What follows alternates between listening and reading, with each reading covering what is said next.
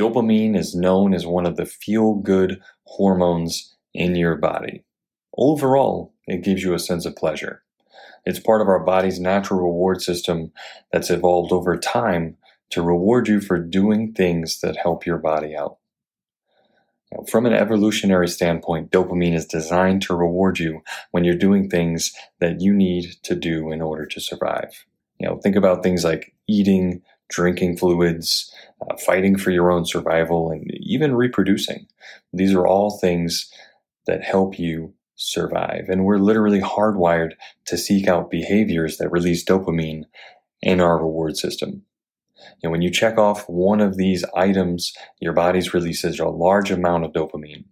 This large dopamine push causes you to feel really, really good. And in turn, you seek out more of that good feeling.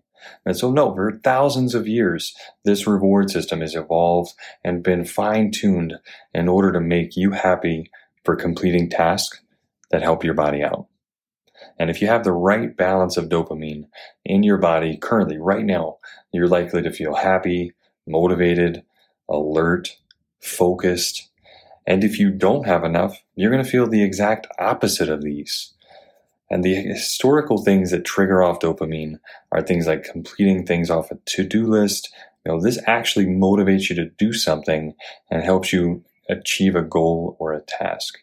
And you also get these rewards for things like eating, let's say, sweet cookies. Your body feels that instant push of sugar and it thinks you're eating good foods and so it rewards you. And this is why you have to oftentimes go after more cookies after starting that first one. It's not always great for you, but it is why we enjoy eating more, because your body gets that tasty cookie and then it gives you a feel-good chemical from the inside. And it's a double whammy. It's tough to say no to the next cookie. Now, our bodies are evolved, and we weren't really ready for the onslaught of today's future things that we decided to throw at it. Things like social media, all these yummy different processed foods that we throw at it. Our bodies weren't ready for it. And social media is a great example of this. We scroll through a feed and we see that we got a like on a picture that we posted, and our body thinks that a task is completed. And so it hits us with that dopamine and we stay on. We actually stay on social media longer because of this dopamine hit.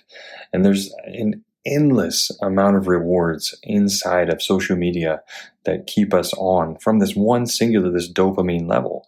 Yet it all has a negative influence on our overall well-being. And the whole point of bringing this up is just to talk about that there's certain things that we have now at this day and age that 1,000 years ago, we didn't have to worry about and we couldn't really plan for it. Social media itself, it causes depression in people across the globe for several reasons. Big picture, depressed people live in the past tense. What has happened? Not what's happening today, not what I'm doing today, not what I'm focused on today. It's what has happened, what has been done. And when you scroll through social media, all you see is the past. And it's all of other people's past. It's not even your own past, it's other people's past. And, sometimes it's your own past and you get a little recognition for it if somebody likes your picture. But the fact is, it's not even your present anymore. It's something that did happen. And so you're not even motivated to do something right now. You're just getting a little dopamine hit because somebody threw a like on a picture. And this isn't about getting off of social media. This is simply about understanding that there are good things that trigger dopamine and there's some bad and not so good things that trigger it. Remember, like I mentioned just earlier, 1,000 years ago, our body couldn't prep us for this. And yet today, monitoring how you get your own dopamine hits is up to you. And I remember back when I was in high school, the common commercial that would just loop over and over and over on TV was this Marine Corps ad. And it was this dude, he was running through just an obstacle course of sorts. He completes it. The whole scene kind of transforms into this other thing. This sword magically appears and this huge dragon comes up that he slays the dragon. He turns to the camera. He gets his EGA. It magically turns into it was officer blues, which after I got in, it blew me away because I was like, wait, that was an ad targeted to enlisted people and it's some dude wearing officer blues, which is oddly deceptive in nature. But in the end, it was really cool. cool enough to become a huge like a goal of mine. Like it's something I wanted to go after, and it was something I set my sights on. I want to accomplish that. And I was so passionate about becoming a Marine. And I'll never forget the feeling that I got crossing that parade deck and getting pinned with my Eagle Globe and Anchor. It was a huge day for me, and it really didn't stop there. The next goal was recon school, becoming a recon Marine, and so my eyes were set on that prize. And there were a lot of tasks inside of it that I had to do. I had to go to infantry school, try out for recon school there, then go to pre-recon school, make it through that, then actually go to recon school, complete that, and then finally you get stationed at this unit of high performers where you're constantly having to prove yourself as not being a dirtbag. And on top of that, we were constantly pushing the limit. What's the next thing? What's the next thing? And I'd be willing to bet that your military experience was very similar to that. And if it was, you were definitely beaming with pride, pumped with that first achievement and all the achievements after that. You went to boot camp or basic, wherever you went, and then you probably went on to a secondary school and so on. It was a huge goal for you. And the big thing to talk about, it was the big goal, but also the things that were broken down along the way to get you there. It was a bunch of weekly tasks and daily tasks all along your schools that need to be done. And you thrived in a zone of tasks being completed, and you got things done. And I would argue this is likely, if you're like me, one of the happier times in your life. And I do believe the military is something you should be proud of. Your service, absolutely huge. You should be very, very proud of that. And today I'd like to challenge you to consider that at very least, some of your pride and some of that happiness is coming from the evolutionary task-focused reward system inside of your body that was literally placed in overdrive. You were put in a healthy system that rewarded you with feel-good chemicals to win. Think about it. Every step of your military career looks as if it was created with this entire dopamine process in mind.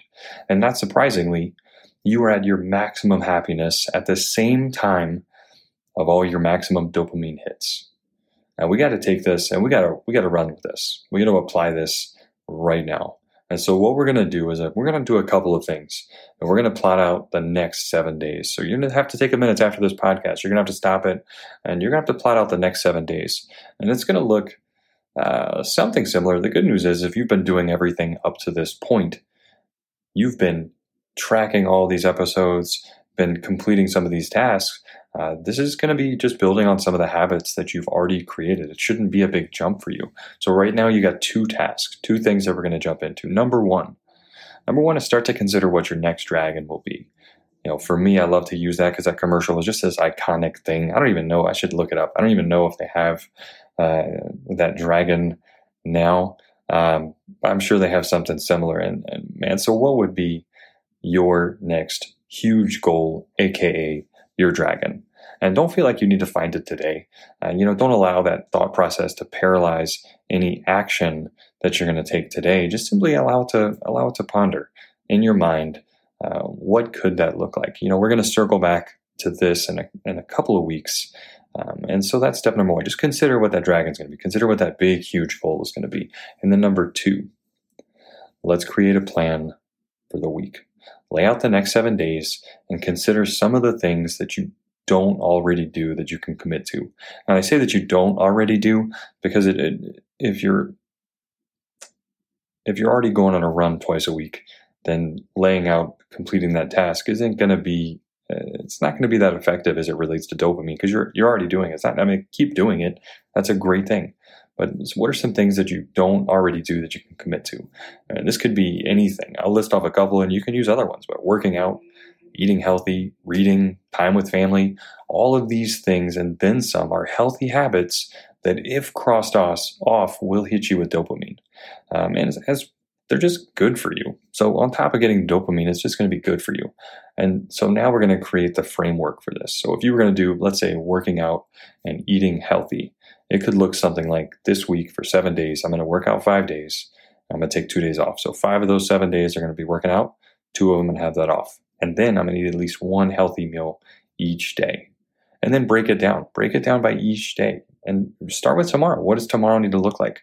What is tomorrow? What is that one workout? If you're going to hit one workout tomorrow, write out what it is and when you're going to do it. And then one healthy meal. Which one can you commit to tomorrow? And the goal right now is look for the easy wins. If we throw the day up and just let the day kind of run, the same things tend to happen over and over. And when you've got pockets of time when you can commit to that are easier.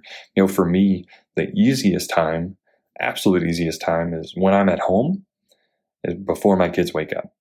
Before my kids wake up, if only my wife can sleep in, my two kids are sleeping, I've got some time right there that I know that I can dedicate to working out.